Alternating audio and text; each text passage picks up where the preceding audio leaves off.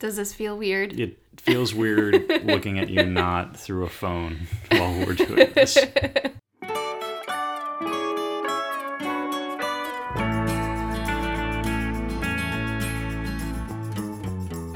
Welcome to He Read, She Read, a bi-weekly podcast where a couple of married bookworms with very different reading tastes discuss books and the reading life.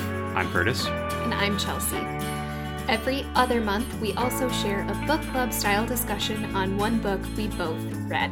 On January 26th, we'll be discussing The Color of Water, a memoir by James McBride. We've been meaning to read a memoir together, and the new year seems like the right time to do it. Today we're sharing our favorite books of 2020, plus an overview of how the circumstances of this year affected our reading lives. To find a list of every title we mention in today's episode, go to hereadsheread.org/podcast for show notes. Does this feel weird? It feels weird looking at you not through a phone while we're doing this. This is the first time that we have recorded in person. Since January? Yeah, in almost a year. It's been surreal. It's been a long time. Almost a year that has felt like 1,000 years, really. So it feels like even longer.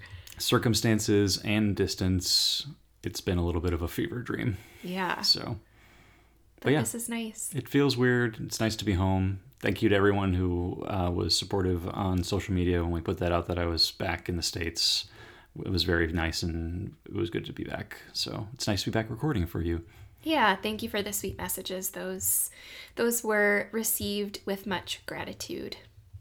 All right, enough mushiness. Before we get into our favorite books of 2020, let's just do a little reflection and talk about what our reading lives looked like in 2020 with everything going on. I think you should start. Well, obviously it was different being deployed again and during the timeline that being gone with the pandemic going on. My reading life was a lot different because when picking books for this episode, it was a lot of shorter books, which is different than I'm used to. Our last episode, if people haven't listened to that, they should go back. It was about long tomes, which is more what I'm known for enjoying. And I trended a lot more towards audio because that's what I was listening to when I was just lying around trying to get a flush mentally from the day.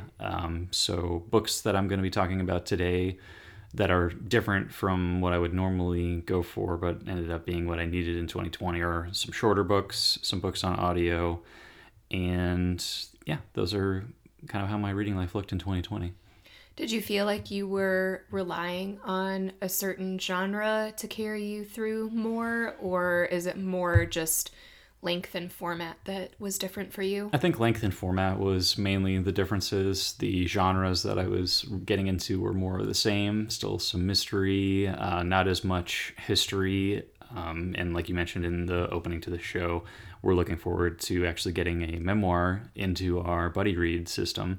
But one of my favorite books this year, actually the first book I read this year, is a memoir that I'm going to talk about. But most of the topics were things that I've read previously and been part of my life. I think it was mainly just the length, trending more towards shorter books because I didn't have as much time to dedicate to reading. Mm-hmm. So feeling that accomplishment still of finishing something and then being able to get a lot more audiobook listening done with just having that on in the background as I'm doing things around my room or just getting a reset from the day. Mm-hmm.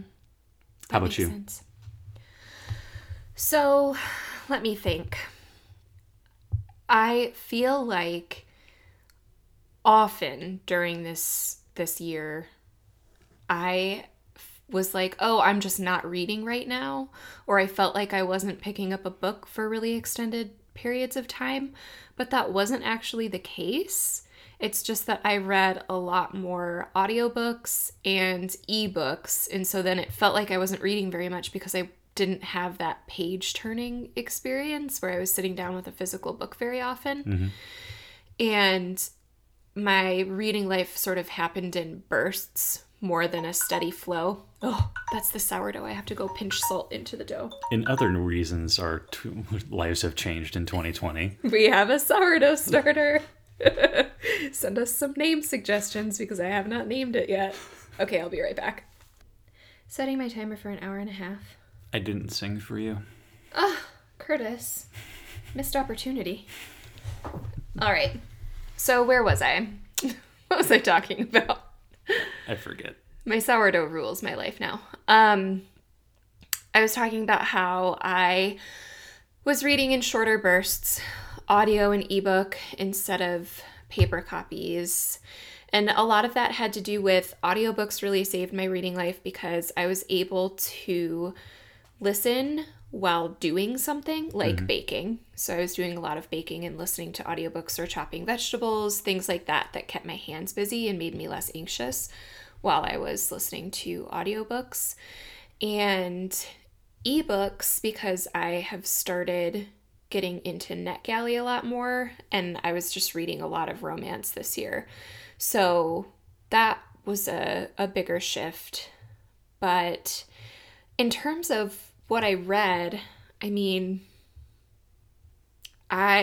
one thing that we'll talk about more in our next episode about reading goals for the future, when I look back at 2020, I see that I read so many new books, like front list, bestseller, all of the buzziest books.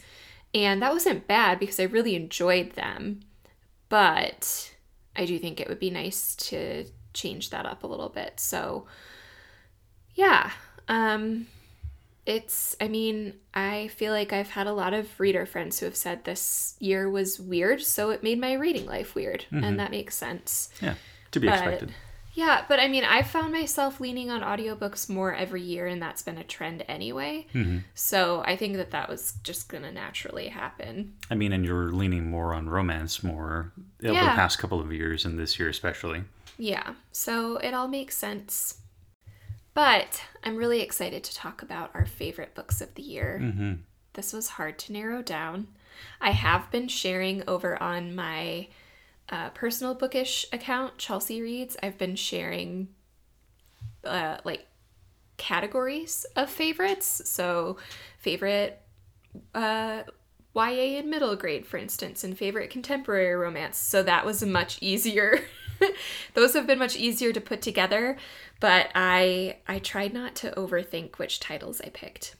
But before we get to that, we have some time off over the holidays, and I don't know about you, Curtis, but I envision a lot of reading happening.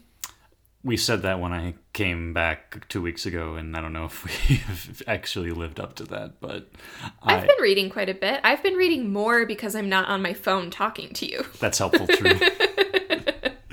I mean, I'm reading more than I was when I was deployed, but it's not as much as I thought I was going to be doing when we got home. But, there's still time.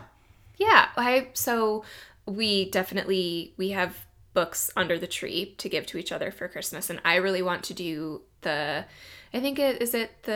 Danish or Norwegian tradition or Icelandic. It's one of those Scandinavian countries, and they exchange gifts on Christmas Eve, and everybody gets a book, and then they just read for the rest of the evening. Yeah, we can take care of that. So sure. I think that is definitely on the list. So what are you hoping to read over the holidays? So I need something that is, I'm going to use the phrase, a get right book that's going to jumpstart my year with something better. So I need something that's going to be engaging, but simple enough that I can get through it and not one of the big tomes. Like I've talked about, my goal for 21 is I want to read, Grant by Ron Chernow, but I don't want to be intimidated by getting that right out of the gate. So I've already started it, and it fits the mold perfectly. And what I'm excited to read over the holidays is In Cold Blood by Truman Capote. So I think I've mentioned this on the show before, either in like a bookstore haul or however it got brought up. But it's known as probably one of the best true crime books of all time. And when I was looking more into it as to like, hey, why is this hitting the right chords for me right now? They're calling it a nonfiction novel. or a faction, which combines fact and fiction, if you do. But it details the 1959 murders of 4 members of this family in Kansas, and it was written in 1966. Capote actually went with Harper Lee to Kansas to interview residents and investigators, took thousands of pages of notes, and has that investigative reporter feel of things that I brought up on the show before that I really like. And it's hitting the right things that I enjoy about a mystery novel in the characters and the dialogue, but a lot of that stuff is what makes it the novel part of the nonfiction novel, because he's taking facts and interviews and things that happened, but he's putting it in such a way that it reads more like a novel than just a true crime book, if that makes sense. So it's combining the best of those characters and those qualities and the detail that I like. But I think what surprised me the most is the prose and the dialogue that I wouldn't have expected, but is what I am looking for right now. So far, so good. I think it's going to get me right on track for a successful 2021. And nothing says Merry Christmas like a book about murder. Hey, do you know me? I am going to lean into some holiday reads. I tend to read romance year round. I've never gotten into the holiday specific romances, but if any year was going to be the year to do it, it's 2020. So I have a couple on my list, and one of them is A Princess for Christmas by Jenny Holiday. And here's the tagline. Are you ready? Mm-hmm. A tough New Yorker from the other side of the tracks who falls for a princess from the other side of the world. Oh boy. I'm pretty excited about it. So I've heard that Jenny Holiday is a great author, and I have some of her other romance series on my list to read. So I am excited to start with this one and lean into the holiday spirit a little bit more in my reading life. I mean, I think we've mentioned in previous years that I don't really read seasonally. Mm-hmm. So even if it's around Christmas time, I don't read really Christmas-y books.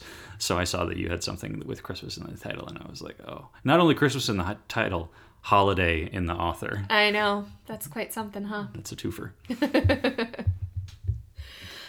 Okay. So we're going to do this as a 2-for-1, because obviously with how busy I was and being forward out of the country, my reading life wasn't as extravagant as yours, we'll say. So we're going to go 2-for-1 on this. I'm going to do 1, you're going to do 2. I'll have a top 5, you'll have a top 10. Do you want me to start? Yeah, you should start. And I think, so I have mine kind of grouped into favorites, so I might mix things up a little bit, but we'll get there. You go ahead and start. How you skin this cat is up to you. That's a little inside baseball. That's gross. So the book I'm going to start with is actually the first book that I read this year, and I'm thinking it's actually going to be my favorite book of the year, even though it was the first one, and it's Know My Name by Chanel Miller. So it was the first memoir that I had read in a long time, and what struck me the most about it, and I've mentioned it on the show before, is just the quality of the writing and the way that she puts you in her shoes and makes you feel the emotional weight of not only the sexual assault that happened to her, but the aftermath, the court battle, how she was feeling throughout the entirety of the process. And I think that was what was most engaging about it, and what drew me in from the get-go is you feel for Chanel, you understand how she's feeling, she's expressive in the best ways, and the amount of agony and pain that she's able to put into words and make you feel as a reader was a little bit shocking for someone who wasn't a writer before this, and makes you want to really just punch walls and scream when you realize the truth of what she went through with the criminal justice system.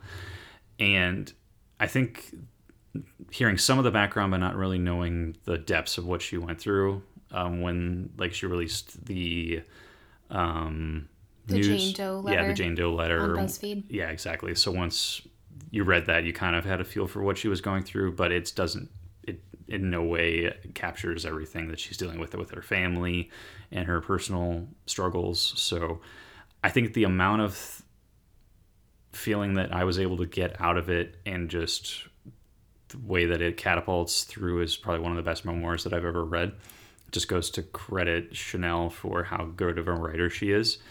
And that's why I'm going to be thinking about this book for a long time.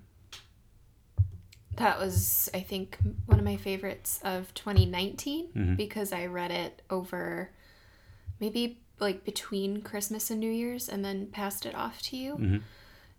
Did you find when you were making this list that anything before February or March, so anything that you read in January or in February, feels like you didn't read it in 2020 because it feels like a completely different year, with the pandemic? I think Annie Jones put it best, where it's like that fever dream situation where it's all the pre-pandemic, even though some of the pandemic things were happening in the shadows, it feels like a different year. So, but I've got 2 books that are from before I left in February, just because of how they're etched in memory. But yeah, it just feels like that was forever ago.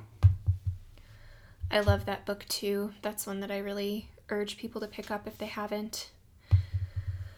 I have 2 of my favorite romances to share. I picked one contemporary and one historical. I can't believe I was able to narrow it down that far. I'm proud of you. Good job. So the first one is Take a Hint, Dani Brown by Talia Hibbert. And I am pretty sure that on our favorite books of 2019 episode, I probably mentioned Get a Life, Chloe Brown by Talia Hibbert, which is the first in the Brown Sisters series. The great thing about romance is you do not have to read the series in order. There will often be characters that pop up from book to book, but you don't necessarily have to read them in order to have a wonderful reading experience. I loved Dani Brown even more than Chloe Brown. So if you're going to only pick up one of them, I would go with Dani. And this book is really fun. Dani Brown is a professor, and she has this little flirtation with Zaf. He's a security guard that works in the building at her college campus. And one day an alarm goes off and he goes in and rescues her from the building. And when they come out, he's carrying her like fireman style, and someone snaps a picture and puts it on the internet and they go viral. And they decide to capitalize on that viral fame with a fake relationship. I love a fake relationship trope. It's so much fun. The thing I love about Talia Hibbert's writing is her sense of humor. This book is hilarious. I laughed out loud several times. I just think that she has this hilarious wit, and all of her Britishisms are really fun as well. And I also really like the way that she tackles serious topics in her romances without making them feel heavy by any means. Zaf in this book deals with an anxiety disorder, and I just feel like it is treated so well and makes the characters, people aren't perfect, so Talia Hibbert doesn't write perfect people. She writes books about people who are going through some stuff. I really loved Take a Hint, Dani Brown, and I think that even if people don't love romance novels, or they think that they don't love romance, this one is a rom-com. It's hilarious, it's engaging, and as long as you're okay with some super, super steamy scenes, I highly recommend picking it up. So that's Take a Hint, Dani Brown by Talia Hibbert.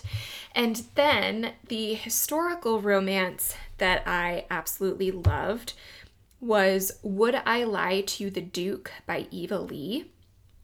And this one totally took me by surprise.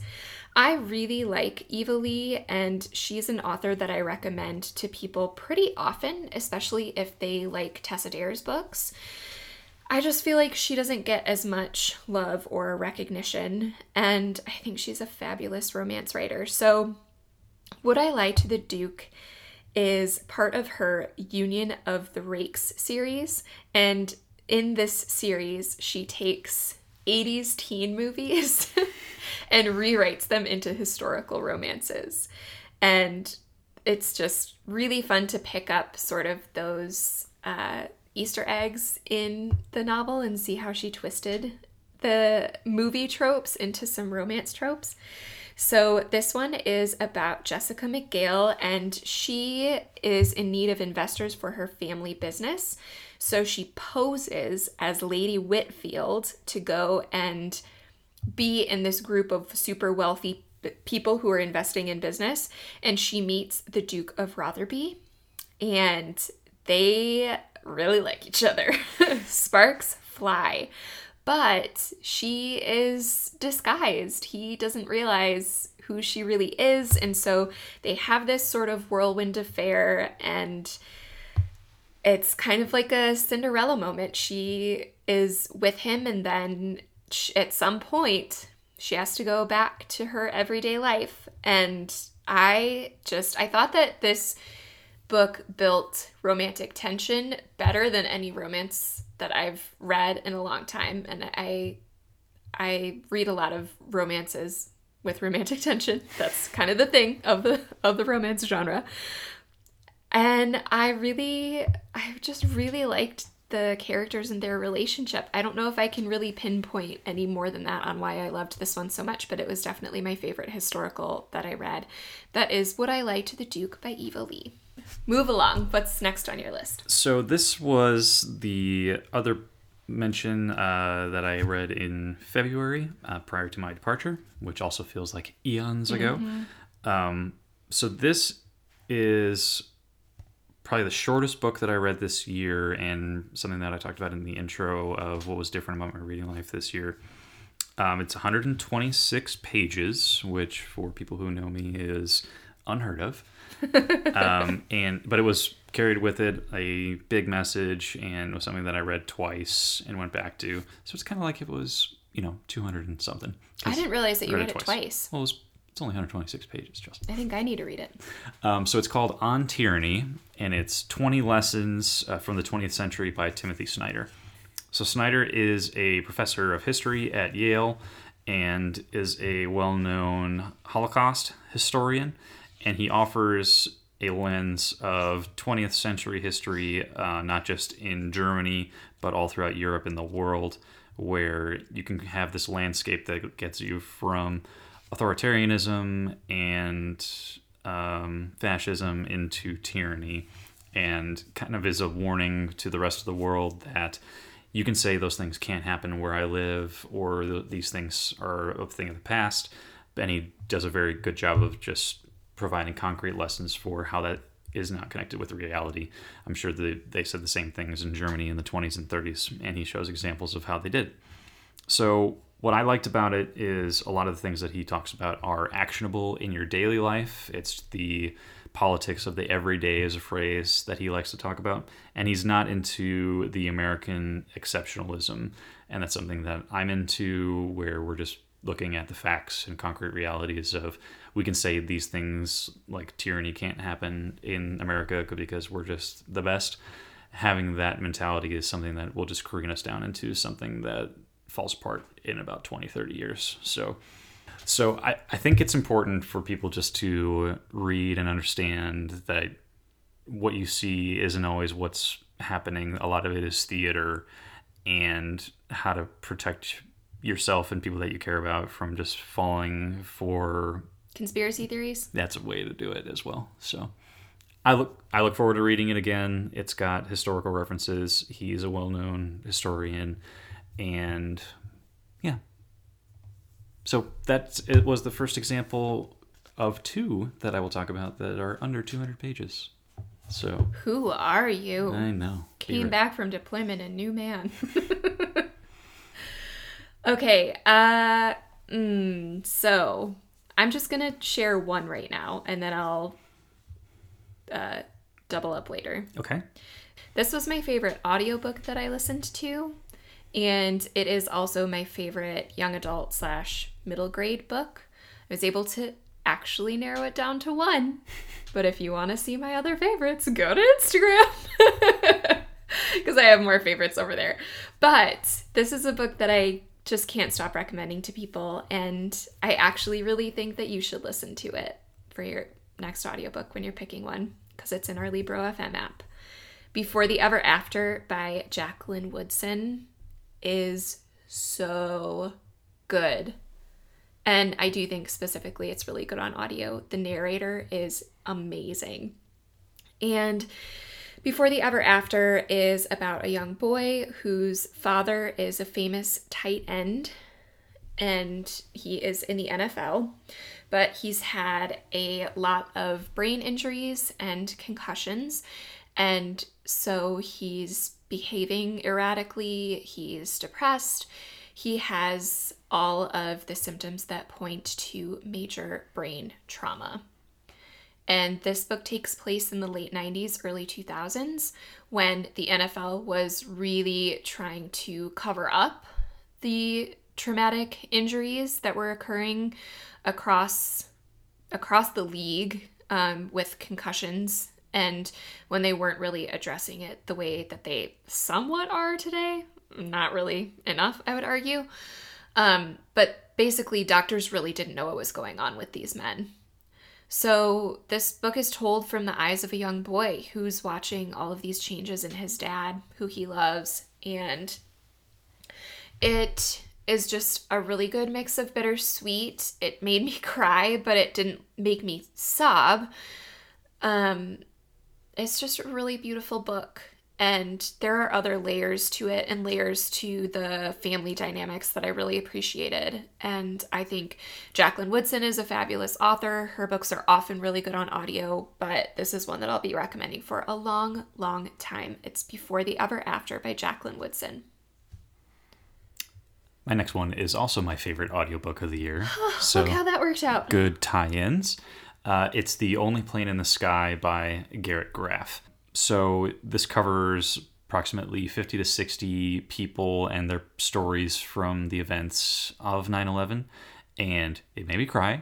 And it incorporates not just the telling with different voice actors, but incorporates the cockpit tapes from some of the planes and just overall some people reading the news, and it's those inputs from the actual day that I took away from it and that drove the most emotional reaction. It's an emotional day, number one, but it's also just the humanity of it and the amount of people that they were able to interview and the stories of heroism, but also tragedy that rope it all together. I think it's the best book that I've read about the events of that day. And I think it's the one that really captures the human side of what actually happened. So that is the best audiobook that I listened to this year. I think it won awards for either something on like the audiobook awards or something, but it's very well done, good cast of characters, and a really compelling story. So, is it okay if I do 4 in a row? You can, but first we should talk about Libro FM. Okay. Fine. So audiobooks really saved our reading lives this year. So thanks to Libro FM for being our favorite audiobook subscription service, because with each download, we're supporting independent bookstores. Their app is incredibly easy to use, and their site includes notable picks from booksellers to help you decide what to listen to next. Enjoy your reading life with audiobooks while supporting small business by switching to Libro FM audiobooks today. Listeners of the He Read, She Read podcast can get 2 audiobook credits for the price of 1. You can go to Libro FM, that's libro.fm, and enter the promo code HRSR, or you can click on the link in our show notes. With each listen, take pride in knowing you're supporting local bookstores. Now, Chelsea, you can do 4 in a row. Okay. I mean, not that I would ever want to leave out Libro FM. We genuinely love them. But I wanted to do my 4 favorite contemporary fiction reads. I won't spend a ton of time on these because these are some of the buzziest, most popular books of 2020. And so I just don't want to spend too much time on plot summary since they are at the front of most bookstore displays here. So the first one is Writers and Lovers by Lily King. And I adored this book so much, although it did come out in March, so it maybe didn't get all of the love that it deserved. Just a little overshadowed by, the world. But I recently read it and adored it. It is about a young woman who is experiencing grief after losing her mother. She's trying to finish her novel. She's working a job as a waitress, and she is juggling relationships. And I absolutely loved the commentary on the writing life. I loved the introspective nature of the book. I just really fell in love with the characters and Lily King's writing style, and I definitely want to look at Lily King's backlist for the next year. So Writers and Lovers by Lily King. If you feel like your reading taste matches mine most of the time and you haven't picked that one up, then this is your message to do so. Next, Transcendent Kingdom by Ya Jessie was one of my favorite books of the year. Obviously, it's in this episode. But I mean, like, favorite. Like, if I could only pick 3, this one would be on that list. And I listened to the audio version, which was narrated by Bonnie Turpin, who is a fantastic audiobook narrator. It is a book about Gifty, who is a neuroscientist studying addiction and depression. And she's studying those things because of how they have impacted her family. We get to meet Gifty through sort of a series of vignettes. It's not stream of consciousness, but it sort of flows back and forth between her memories and the present in a really beautiful, lovely way. Ya Jessie is just a fantastic writer, but I loved this book specifically for its themes of science and faith. Another one that I absolutely loved is Beach Read by Emily Henry. This book was really marketed as a romance. It has the illustrated cover, it's bright and cute, but I would categorize it more as women's fiction. It is about 2 writers who meet at their lake houses. Beach is a little bit misleading because they're like on the beach, but it's the beach of, I think, Lake Michigan, so some people don't call that a beach. Anyway, It is a romance in the sense that there is a central love story. It's these 2 writers, one of them who writes romance novels and believes in love stories, and one of them who writes very serious, dark literary fiction. And it's got just a touch of enemies to lovers, where they kind of didn't like each other when they met in college, and now they're meeting again, and they fall in love. That's not a spoiler. That's like jacket copy. You can figure it out. But the book also tackles grief. It is really fascinating in terms of what it's saying about genre and the writing life. In that way, I think it pairs really well with Writers and Lovers. I think that back to back, those make a really great book pairing.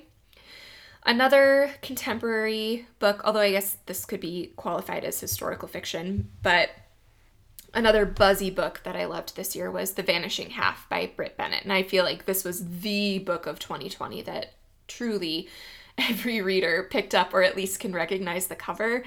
And it is about 2 sisters who are separated, and it is a generational story. So we experience the lives of their daughters, and it is just a beautiful book about identity and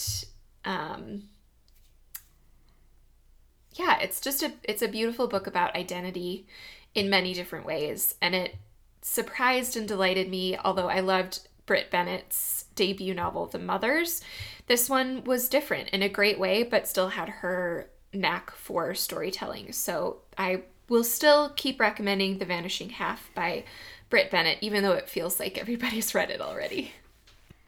So the next one that I'm going to talk about is my second audiobook on this list, but goes to show that my categories of taste still held true in 2020. So this is a military history book from the Afghan War early days. It's Alone at Dawn by Dan Schilling and Lori Longfritz.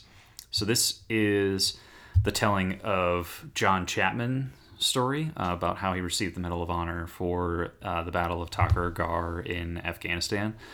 I have read a lot of books about this battle. It's also known as Operation Anaconda. I did some writing on it when I was in school.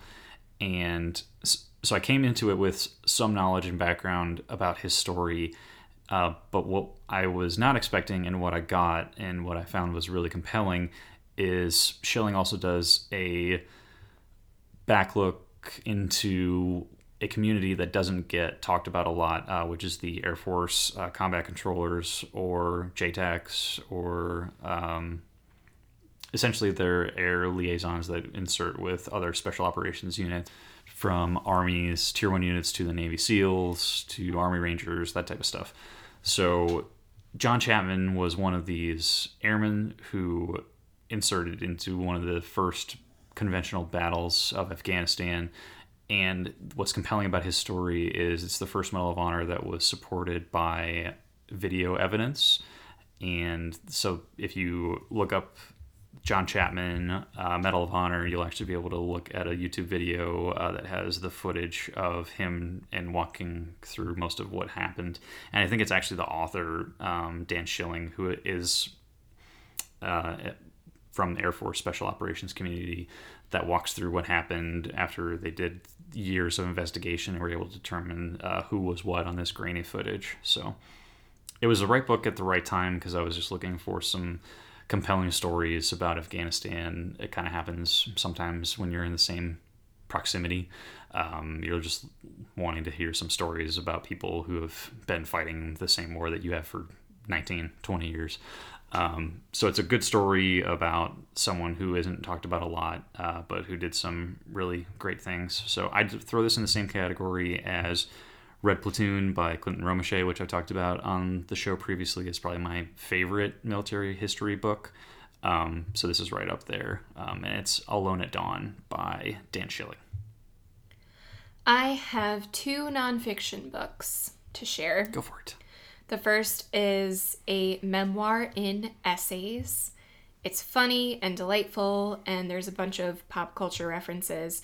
It is Here for It by R. Eric Thomas. I listened to this one on audio. He narrates. It's hilarious and poignant, and I just really loved his style.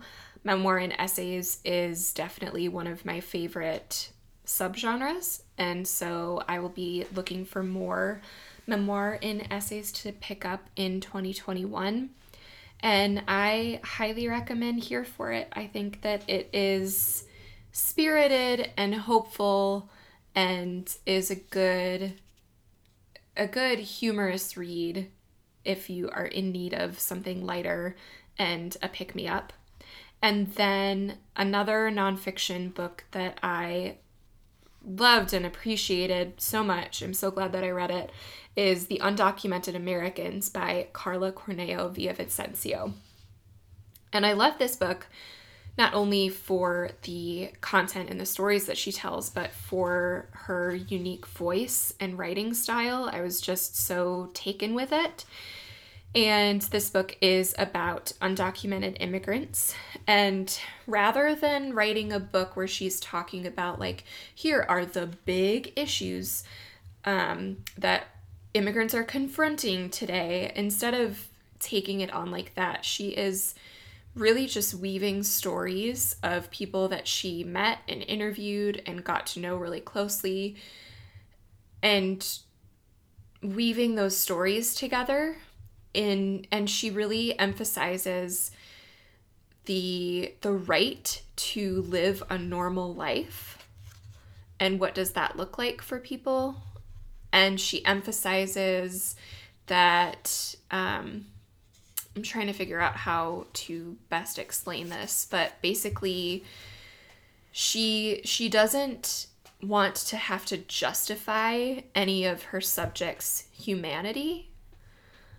And she explains that far better than I can, but I just feel reading this book felt really revolutionary, but also it's just incredibly well written. So, The Undocumented Americans by Carla Corneo Villavicencio. What is your final pick, Curtis? Your last favorite of 2020? Last favorite of 2020.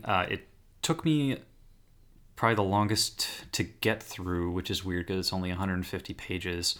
But it's also the first book I read in a long time where I wanted to take it slow, grab a highlighter, and really just dig into the language and what the author was telling me beneath the surface. And it's Between the World and Me by Ta-Nehisi Coates. So this is the National Book Award winner for nonfiction in 2015, finalist for the Pulitzer Prize the following year. And it's a book written from a father to his son about the realities about being black in the United States and about the history of violence woven into that culture.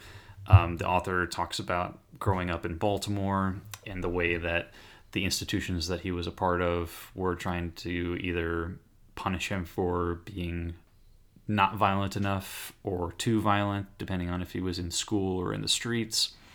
And it's what kept me coming back for more is just the way that he was talking about how the institutions that some people would think that were meant to build him up ended up actually just being these institutions and tools of racism that brought him to the point where he just felt disconnected from everything in the world.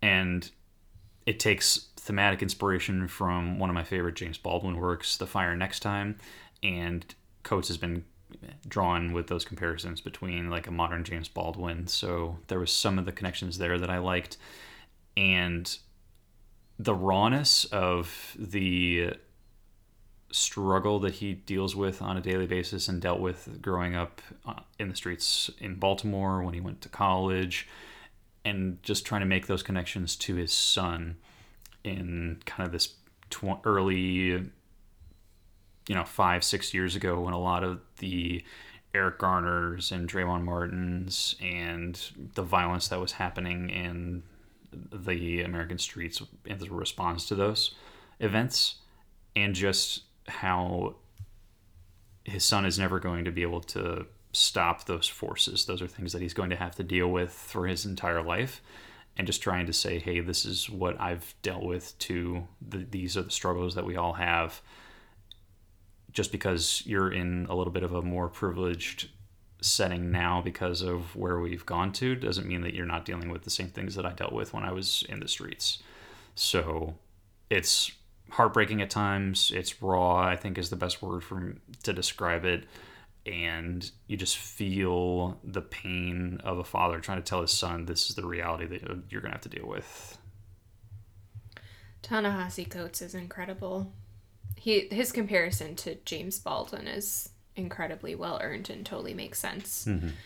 But it's one of those timeless texts that you wish wasn't timeless. Well, and that you just wish everybody would read. Mm-hmm. Because even though we won't understand, like I'll never be able to understand what he went through or how he feels on a daily basis. It's the same way with Chanel Miller, where the language that the author is using puts you in a position where you can try to understand and see what they're dealing with. But it's something that is just incomparable in some cases.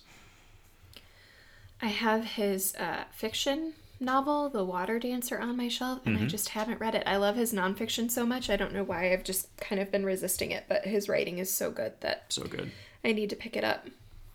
So those are my top 5. A lot of, I didn't really make this connection, but even though they're all, 2 of them are pretty short, under 150 pages. 2 of them are audiobooks.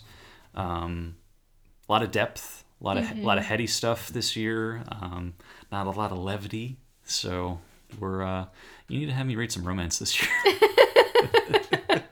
I can do that, and I'm so glad that that is recorded. So, yeah. What have I done? My last book, actually, I think that you would really, really like this one. And if you need some levity and you need a quick book that you could read literally in 1 hour. I mean, I was just talking about how I was looking forward to some more stories of murder, but go ahead. This book is about a used bookstore in London. Okay. And a writer in New York. And she sees an ad for their bookstore and she writes a letter to them to request a certain book. And they send her the book. She sends the payment back. But thus begins a 20-year letter correspondence between her and the bookstore proprietor and this little group of people who run the bookstore and his family as well. True story? Yes. Huh. True story. It's nonfiction. It is sweet, but not too like syrupy sweet. Great sense of humor. Super sassy. And you get this fun contrast between the super sassy American and the stiff upper lip British bookseller. And it's charming. Like I said, I read it in one sitting. I couldn't put it down. It is 84 Charing Cross Road by Helene Hanff. And I absolutely loved it. And I think that you would too. And I didn't really make that connection until you said that you needed something with a little bit of levity. And I think like to kick you into gear, an hour, a book that you can finish in an hour is ideal. Okay. But also we love used bookstores and old books. That is a good connection. And there are you looking at my dog-eared pages and now you don't want to read it? Yeah, just a little bit. But there is a ton of stuff about the reading life in here. And Helene sort of writes about how she reads her books, but it's such a fun book. I picked this up partly because it's been sitting on my shelves for a really long time, but also because we are going to have an episode about it for the Novel Pairings podcast. Mm-hmm. And I felt like I should definitely pick a classic since a big part of my reading life this year was influenced by launching another podcast with my friend Sarah, where we talk about classic and contemporary books. And we get a little bit English teachery and nerdy. Yeah, I think that you would really like this one, Curtis. So it's not romance. I'll get you some romance, don't worry. But I think that you would really like 84 Charing Cross Road. Should we do recommendations of the week? I think we should. So I was looking forward to this for a while, but held off until we were back in the same place. We finished The Queen's Gambit on Netflix, and I really liked it. I think it was a compelling story, and I was really into a lot of the chess aspects and the strategy and kind of the behind the scenes look at that stuff. And I don't like any story with like a child protege that ends up being like a flawed person that's a drug addict and that type of thing. I don't know. That's a very specific thing to like. I don't know. I like that stuff. Like the imperfect prodigy is, I wouldn't say that that's a trope, but it's something that I like in a story. So I was a fan. Did you like it as much as I did? Yeah, I enjoyed it a lot. If I didn't like it, then I would have started reading while we were watching it. Based on a book as well. I don't remember what the author's name is, but for people that liked the show, there is a book. Yeah, we'll drop it in show notes. What are you recommending? Well, we've also been watching The Flight Attendant, which is on HBO Max, which is finally available on Roku. Thank you. So we can have it on our TV and we can watch Wonder Woman over Christmas. That's, the important thing. It is. But I've really been wanting to watch The Flight Attendant as well. Hi, Penny. And it stars Kaylee Cuoco. This is a book that she optioned the rights for because she read it and she was like, I don't want Reese Witherspoon to get this before I do. And I think that she is in a producer role in addition to starring in it, which is pretty cool. Yeah. Good for her. It's been good. I like it so far. We haven't finished it yet, so. It's a thriller, so I mean, it's a show that we definitely could have binge watched, but we've been sort of taking it slow because we've got nothing but time in quarantine. So I am eager to finish it, though. We have 3 episodes left, and I feel like it's going to be really hard not to watch the last 3. Because it's like hard to watch just one, but if you watch 2 and there's only 1 left, and you've got all these cliffhangers, I don't know. We might have to wrap that one up. So Yeah, and you didn't mention it earlier, but you just did, that we've been in at-home quarantine for the past 2 weeks since I've come back, and that's been an interesting and nice way to reconnect. So that's been fun. Interesting? Is that the first word you would use, really? I don't think, did I say interesting? Yes. I don't think I said interesting. You said that's been an interesting and nice way to reconnect. As reconnections go, it was, abnormal from my last couple of deployments, but it's been fun. Oh, man. Curtis, you make me laugh. Well, that was the first in-person recording since probably January. We did it. We're still good at it. Thank you so much for hanging out with us today. For podcast news and reading updates, you can follow us on Instagram at HeReadSheRead. And on the weeks when we don't release a podcast episode, we try and send out a newsletter with short book reviews, a list of favorite things, and just little updates. So subscribe to our newsletter at hereadsheread.substack.com. If you need a book recommendation or you have a question for us, you can send us an email at hereadshereadpodcast@gmail.com. And thank you to Mark Anderson and Miles Eitner for our theme music. Also, big thank you to Libro FM for sponsoring this episode. Before you go, remember, the couple that reads together is back, baby! Yeah, we're back.